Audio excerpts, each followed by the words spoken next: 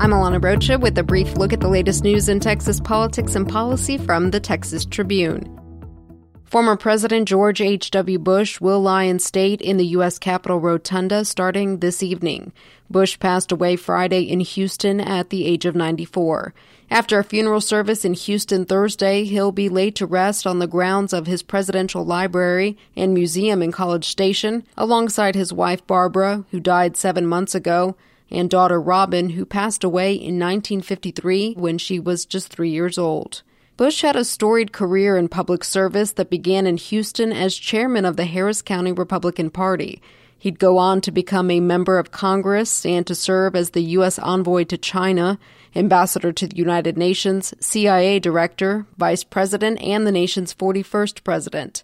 Salutes to Bush came flooding in over the weekend from Texas elected officials. Read them now at texastribune.org. State Representative Dennis Bonnen is one step closer to becoming the next Speaker of the Texas House.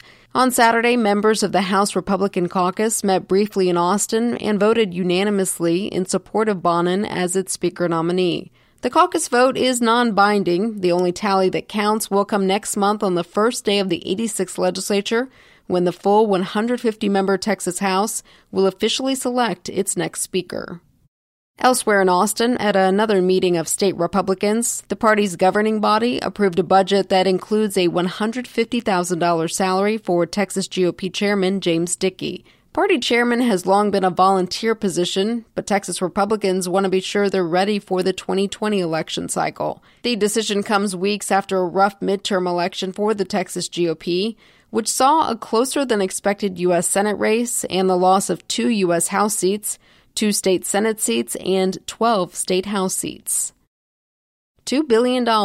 That's how much it could end up costing the state for Hurricane Harvey recovery, according to a report from a Senate budget writing panel. The Tribune's Kia Collier, who covers the environment and was on the front lines when Harvey hit the Texas Gulf Coast in August 2017, writes that the largest share of that price tag will be related to public education, as the state looks to help Harvey-affected school districts make up for lost revenue stemming from shattered property values and sharp declines in student enrollment. So far, the state has shelled out $2.7 billion for Harvey recovery, but $2.2 billion of that is federal money, according to the report. It's estimated the state will spend $1 to $2 billion of its own money when it's all said and done.